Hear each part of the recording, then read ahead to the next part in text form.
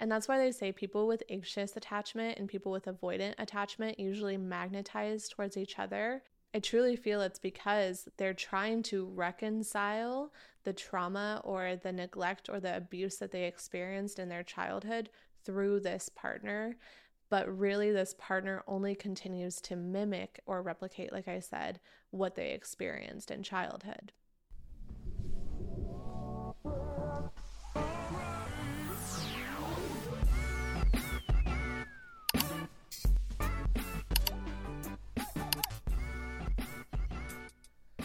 Thank you. Thank you. Lay down. Okay. Lay down. Lay down.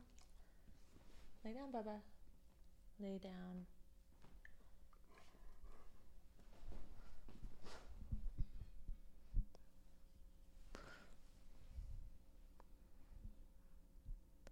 Hey babes, welcome to Codependency Alchemy, the podcast. I'm your host, Alyssa Zander, and today we're going to talk about insecure attachment styles. I learned about my insecure attachment style when Justin and I were not together. I had never heard about insecure attachment styles until I was basically lying in my bathtub, bath water, catching the endless amount of tears that I was experiencing because I had no one to blame my experience on. I had no one to project on. I was just in the deepest of the depths, basically. And it was through learning my insecure attachment style when I was in a situationship with someone who was basically the opposite of what I was when it comes to insecure attachment styles. And it was through that experience that I was really able to learn about my insecure attachment style and the patterns that were coming from that. I can honestly say that without becoming aware of my insecure attachment style, I don't know that I would have had the awareness that I needed, that I think we all need, in order to heal and tend to our unresolved trauma.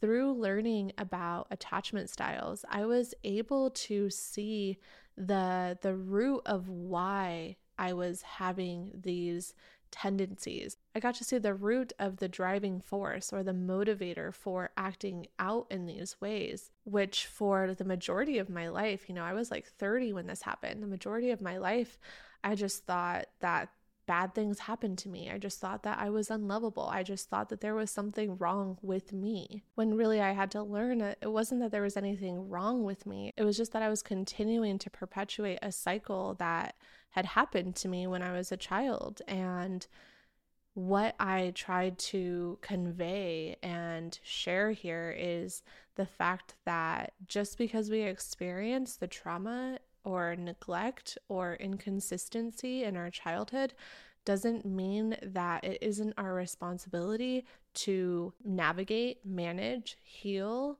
tend to that trauma, that abuse, that neglect that we experienced. And through the shadow work, through the inner child work, through creating deeper awareness around my patterns, I have been able to learn how to reparent that part of myself that didn't get the love or the protection or the safety that she deserved when she was a child, that I deserved when I was a child. So today, I want to bring to you what I have learned about insecure attachment styles so that you can maybe see which one resonates with you, if any of them at all, or if you're like me, all of them fucking resonate. I'm like, it me for all of them. When we experience insecure attachment, it can be hard to regulate your emotions and trust yourself. Having inconsistent caregivers, trauma, abuse, or neglect in childhood can lead us to craving close relationships while simultaneously not feeling like we're able to trust others or trust love. There's this fear of abandonment and rejection that can develop, which can turn into a constant need for reassurance from others. So going back to me crying in my bathtub 5 years ago, I didn't have that reassurance. I wasn't getting anyone to validate me. I was really alone and looking myself in the mirror. I was forced to learn how to create comfort and solace for myself. And because I didn't even know where to start, because I felt like it was impossible, like there was no way that I could feel complete or full unless I had somebody else, I ran right into a red flag. I ran right into the arms of someone who basically replicated the abandonment and rejection that I experienced as a child. And that's why they say people with anxious attachment and people with avoidant attachment usually magnetize towards each other. I truly feel it's because they're trying to reconcile the trauma or the neglect or the abuse that they experienced in their childhood through this partner. But really, this partner only continues to mimic or replicate, like I said, what they experienced in childhood.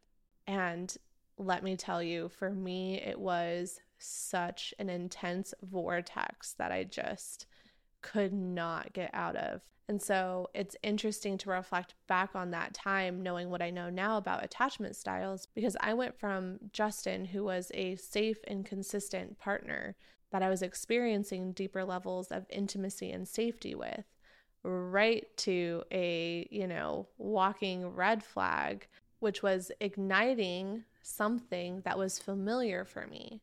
That's why I think the language around a spark is almost dangerous in a sense, because that spark doesn't necessarily mean that it's connection. It likely means that there's a trauma response, a trauma bond being ignited between the two people. But as a society, we're naming that chemistry, we're naming that connection. And it's not to say that there's not connection. It's just, is that a safe and healthy connection, or is it actually unhealthy and potentially toxic? So let's dive into it. What is insecure attachment?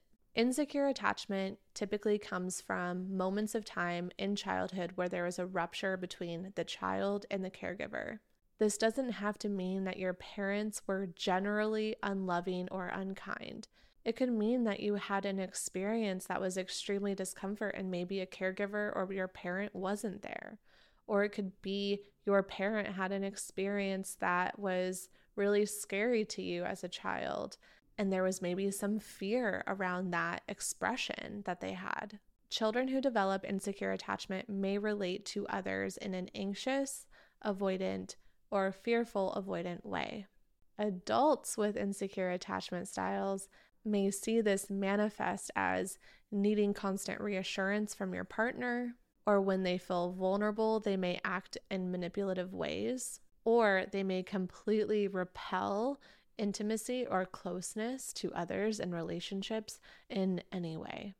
You can typically tell that someone might have an insecure attachment style if they struggle when their partner asks for space, if they completely avoid conversations around commitment or conflict, or if they really push away or struggle with any levels of intimacy, whether that's physically or emotionally.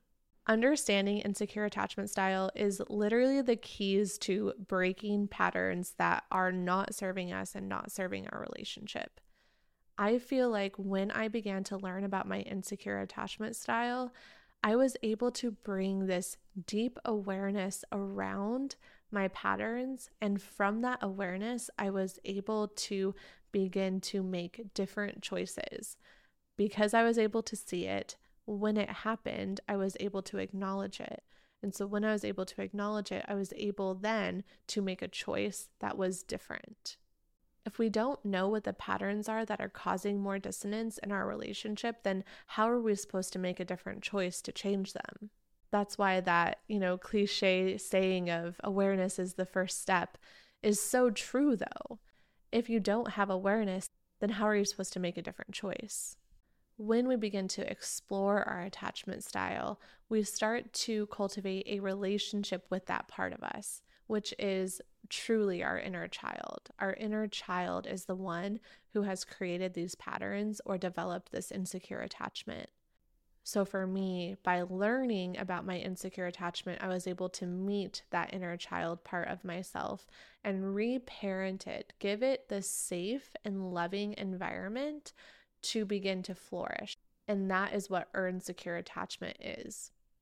Earned secure attachment is when we begin to cultivate a relationship with these parts of us and foster an environment that feels safe for them to express themselves. So we let them have the floor to express what it is that they're maybe fearing. A lot of these patterns and insecure attachment styles are rooted in fear of abandonment or fear of rejection. But through healing this and developing an earned secure attachment, we're making sure that they're not leading the show. We are making sure that they are not projecting. We're making sure that they get to be held with compassion and grace, but that they don't go into self-sabotaging the relationship. And so through some of my research around attachment styles, I learned that over 40% of people experience an insecure attachment. And that is a pretty big fucking number to me. This is definitely a big enough number to bring curiosity to if this is negatively affecting your relationships. First, let's get into anxious attachment, which is also known as preoccupied attachment. People who experience anxious attachment are driven by their fear of abandonment, and they are likely to stay in a relationship despite being treated poorly. They become highly dependent on their partners and constantly needing of reassurance and validation. Because of this, they tend to be the serial monogamists, jumping from one relationship to another. There's a deep-seated fear of being alone and what that might mean about them. And when they're in relationships, even if that partner is safe, when there's distance in the relationship, it can bring up a lot of fears and jealousy around fears of infidelity or cheating. This explains why every time my partner and I were separate, living in a different city or a different state, whenever they went out, I would have this constant looping in my head of they're going to cheat, they're going to kiss someone, they're going to get too drunk, they're going to do this. It would just loop in my head, and I would have to ask them every single time, like, did you cheat? What did you do? It was an intrusive thought that I just absolutely couldn't shake. It's the same reason why in my early 20s I had to buy a book specifically because it had a chapter that was titled How to Keep Your Man from Cheating. And, spoiler alert, the chapter literally just says you can't keep them from cheating. If they're going to do it, they're going to do it, which led me to throwing it at my wall so fucking angrily because my anxious attachment wants to control an outcome. It wants to control and guarantee that someone isn't going to leave me because that fear of abandonment is so fucking strong that if I can read it, if I can learn it, if I can do it, then maybe I can control this person leaving me. So although it may feel normal to repeatedly text someone or text your partner until they respond, or constantly asking them, do you love me? How much do you love me? Why do you love me? It's really, really just showing us that we are experiencing a fear of abandonment. Through my experience, I've learned that not tending to this part of me was actually the thief of my joy in my relationship. Because I wasn't tending to this part of me, I was always in this state of survival, in this state of worry and anxiety. I was constantly preparing for the worst. The stories and the beliefs that continued to loop in my head were ones that said that I was unlovable, the ones that said that why would anyone love me? Why would anyone stay? So I was always looking for evidence to prove that, while simultaneously not wanting to prove that, which is why I needed the constant reassurance and validation from my partners.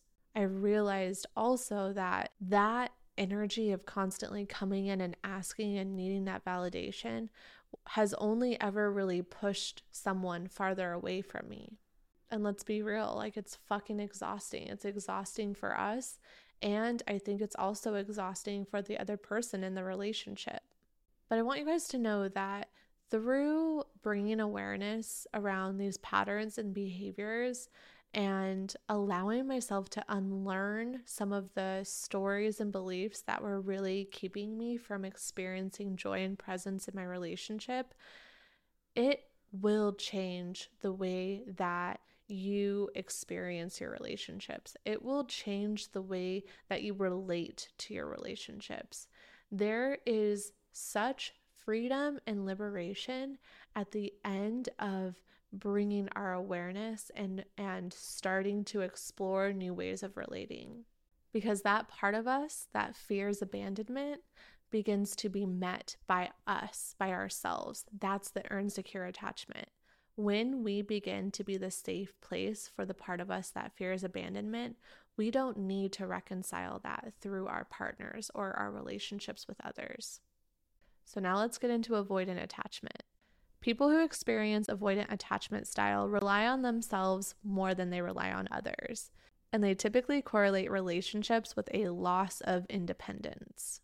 This is why when the conversations around commitment and being vulnerable come in, they typically leave, they ghost, they disappear. They say, not looking for a relationship, even though everything they're doing was what people in a relationship do. They will suppress emotions, they will avoid conflict, and typically they see vulnerability as a weakness. Avoidant attachment style stems from not receiving the emotional support they needed when they were a child. And this leads them to not seeking or expecting it from others altogether. The consequences of this, of course, is that their relationships with others become very surface level. There isn't much depth or emotional connection to others. They typically have a difficult time communicating, they withdraw, or they're self-isolating, which can also impact their emotional and mental well-being. Those who are avoidant have learned to depend on themselves and themselves alone, fearing that other people won't be able to meet their emotional needs because that's what they experienced as a child, right? But the detriment of this is that because they believe that others aren't capable of meeting them emotionally, they don't allow for vulnerability. They don't allow for closeness. They don't allow their relationships to have depth to them. My experience with avoidant attachment has usually been through my partners. I feel like I usually gravitate towards partners who are more on the avoidant side, which makes sense, right? They pull away, their love is pulled away, so it amplifies my fear of abandonment because they're always just kind of out of touch or out of reach. And for avoidance, they're also getting this activating experience because as an anxious person, I'm coming in a lot. There's a lot of reassurance. There's a lot of love. There's a lot of tending. There's a lot of care. And avoidants don't usually trust that emotional closeness or that intimacy. And I will just say it's a recipe for disaster a lot of times, especially if both the people are unaware of these patterns or tendencies. When Justin and I were not together, I became aware of these patterns and tendencies. And because we know what we know now, we communicate a lot more clearly. We're way more aware. So when these patterns come up, we name it, which is just so much more helpful than what we were doing before, which is just wounds that surface and then we project onto each other. So next we're going to go into fearful avoidant, which I can definitely say I also resonate with. People who experience a fearful avoidant attachment style typically have a negative view of themselves and of others, which completely distorts the way that they relate to relationships. Their lack of trust drives their hypervigilance, and they experience high levels of anxiety. They're typically the self-sabotaging type where they're hot and cold. They both desire intimacy and closeness. They want a relationship. They want love like more than fucking anything. But simultaneously, when it comes in, they push it away. So if you listen to my podcast episode, No Spark, where I talked about when Justin and I got together, that's exactly what I was experiencing. Someone was coming in, Justin, very secure, committed, knows what he wants, asking for it, sharing it, being vulnerable, and it just repelled me. It was everything that I was asking for, was everything I had wanted, but when it came in, I didn't trust it. And the reason why there's this apprehension is because there's a fear that with this relationship or with this intimacy with another person, that it's going to lead to some sort of pain or some sort of abandonment. So if I take my personal experience with my parents, my caregivers, I was meant to be protected and safe and loved and held. They're supposed to be the people who loved me, the people who kept me safe, the people who protect me, right? However, and they were that, right? They were that. My parents were loving, my parents were kind, my parents were generous, and I also experienced abuse, right? So they were both the providers of love, but they were also the ones that I experienced abuse and neglect with. So to put it simply, both a source of comfort while also being a source of distress. So tending to fearful avoidant attachment style is really about navigating the delicate balance between fear and intimacy. Since those who experience fearful avoidant attachment style tend to have a strong desire for closeness, but also simultaneously feel anxiety about the potential risks associated with that closeness, this can typically manifest in relationships as that like push-pull dynamic. They go and they seek that connection, but then when that connection comes in, they push it away or they withdraw. I think for me, this insecure attachment style resonates the most. I definitely resonate with a lot of the anxious attachment as well, which makes sense because fearful avoidance is also high levels of anxiety. So it's not meant to necessarily put you in a box. So you don't need to identify with just one, but take what resonates from each one. Which patterns stand out to you? Sometimes on some days, I'm like, yeah, I'm all fucking 3 of these bad boys, you know? The point is really to create an awareness around some of these patterns that might be negatively affecting our relationships and seeing the root behind them, right? The root behind anxious attachment is a fear of abandonment. The root behind avoidant attachment is the fear of vulnerability, a fear of emotional needs being met or not being met. The root behind fearful avoidance is not trusting, a lack of trust, right? Because the people who were supposed to care for us were both sources of comfort and distress. So I want to leave you guys with 3 tips that have helped me cultivate and build earn secure attachment because it has significantly impacted my relationships for the better. And I want you all to experience that too. Because we all deserve happy, safe, loving, reciprocal relationships with others. And it truly begins with cultivating and creating that with ourselves. So first things first, we need self-awareness, which if you've listened to this podcast episode, you've already begun. You are in the act of creating awareness around your tendencies and around your patterns. Because the more that you direct your attention inwards, the less pressure and stress you'll be putting on your relationship and your partner for being the provider of your safety. Learning how to cultivate that safety through giving yourself that reassurance is how we begin to build that secure attachment. And so to achieve earn secure attachment, it is going to take loads of self-reflection, loads of journaling, especially when you're triggered. When my partner asks for space and I want to move in closer, or I want to make him feel bad for even asking for it by eliciting some form of shame or guilt, which is just covert manipulation because I feel uncomfortable. I use those patterns now as my markers for going inward and journaling. So when I'm triggered, I'll write, what am I afraid of?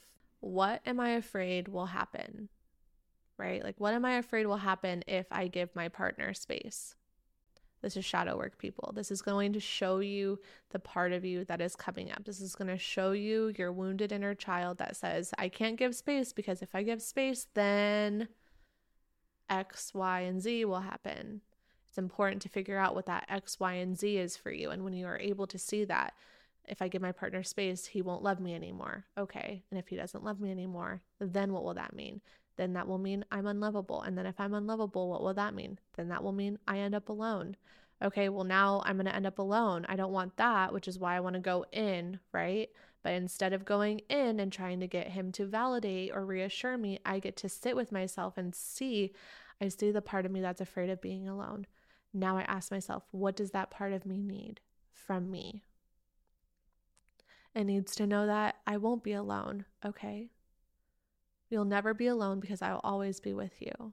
And if that's not enough, then keep asking questions. How will you feel when you get that need met? How can I give you that reassurance? What do you need? I need to feel safe. Okay, what is something that I can do? And if you don't know, ask this part of you, like stream of consciousness, write this all out on paper. It is so helpful. I swear by it. I really do. Whenever I'm really stuck or struggling and I'm in the middle of an activation or trigger, if I just write, it gets so clear what's really going on. This is how we build earned secure attachment, because we're not repressing this part of us. We're not shoving this part of us away. We're not saying, hey, no, you don't get to exist here. We're not going into our patterns of seeking validation outside of us. We are sitting with that part of us. We are building and cultivating that safety. We are being that safe place to express vulnerably, that safe place that we needed but maybe didn't have as a child. And honestly, I want to give a pro tip. Doing this actually will bring your partner closer to you. So allowing the actual space that they've asked for, we'll use that as an example. Whenever I stopped going in, or I guess I should say when I stopped going in and getting closer, like I literally want to go and like sit on him. And instead I went and grabbed my journal. I started writing. That is honestly when he started wanting to come closer. He started coming in. He started wanting to spend time with me. It shifted everything immediately. So the next thing that we want to do is we want to call vulnerability to the stage. The best way to tend to insecure attachment styles is to start exploring ways to express your emotions with a safe person. For some people, that's a therapist, that's a mentor, that's a coach, that's a community, that's your partner, it's a friend. Figure out who that safe person is for you. And it's really important to stay journaling and curious about the thoughts, the feelings, or the emotions that come up around intimacy, around vulnerability. By confronting our fears of vulnerability, we will begin to feel more comfortable expressing our emotions and more comfortable seeking support or help from others. We start breaking down that hypervigilance, right? That hyper independence, that part of us that says we have to do everything and do it on our own. By doing this, you're better equipped to handling setbacks or challenges without resorting to isolation or avoidance. When you start exploring vulnerability with yourself and with others, you begin to learn more about empathy, connection, and communication, which are all key components to building a healthy relationship, where both partners feel supported, where both partners feel cared for, where both partners feel seen. Finally, the third piece I have for building earned secure attachment is taking radical personal responsibility. By bringing our awareness to our insecure attachment style and beginning to see our part in relational dynamics, we can then begin the journey of taking radical personal responsibility. This means we're moving away from blaming others for our experiences and our relationships, and we're getting more curious about the role that we play. Through our self-awareness practices and beginning to cultivate deeper moments of vulnerability and intimacy with others, we will start experiencing greater emotional resilience. This will improve your communication skills, and emotional resilience is so key in just navigating life in general, because there are going to be ups, there are going to be downs, there are going to be twists and turns, and having that emotional resilience to hold yourself no matter what life is bringing you is, like, to me, the most powerful tool. Resilience is staying in integrity and holding yourself impeccably no matter what adversity you're facing. And the way that I do this in my life and my relationships is I always come back to this question: how do I desire to feel? And if what I'm experiencing in my relationship isn't aligned to how I desire to feel, or honestly, insert anything, if how I feel in my work or how I feel in my friendship or how I feel while I'm walking my dog isn't aligned to how I desire to feel, then I get to take radical personal responsibility to change either my environment or my thought so that I can come into alignment with how I desire to feel. So let's take an easy one like walking my dog. So if I'm agonizing and annoyed because I have to walk my dog, but how I desire to feel is empowered, peaceful, and easeful, and enjoy, then how can I change my environment or my thought so that I can come back into alignment with that? I can see walking my dog not as a chore that I have to do, rather, I get to spend the next 15 minutes outside in the sun, or I get to spend the next 15 minutes outside breathing fresh air. What a gift. So definitely use that as an anchor. It's like one of the first questions I ask my clients because it gives you a blueprint for your life, right? How do I desire to feel? And what needs to change in order for me to feel that way? If you want to step into earn secure attachment, these check-ins and reflections with yourself are so important because the answers that you receive are the blueprint. They are the exact directions to help you make the choices in your life that are going to align you to the life that you desire to live, the life that you deserve, quite frankly, rather than continuing to experience the life or the relationship that feels more like suffering. And so if the idea of these reflections make you feel overwhelmed, remember that achieving earn secure attachment is through intentional self-work, devoted time for self-reflection. And in most cases, we need support while we're navigating this. If you're looking for support, you can join our Codependency Alchemy membership by becoming a paid subscriber on Substack. This is a community of women who join virtually a couple times a month. We do a masterclass that people vote on through Substack, and we meet on Zoom. Another one of our calls is a virtual group coaching call where I answer your questions one-on-one. We move through these shadow work prompts and inner child work so that you can leave the call feeling like there is a deeper awareness of self and that something is changed, something is uprooted, something is shifted within you. And I will say, after years, multiple years, like 3 years of being on calls like this, it is most powerful to witness other women in their shares because we will always, I'm telling you, always see ourselves through other people's shares. And that mirror is one of the greatest gifts we can give ourselves, especially because this healing and codependency journey can feel extremely isolating and lonely.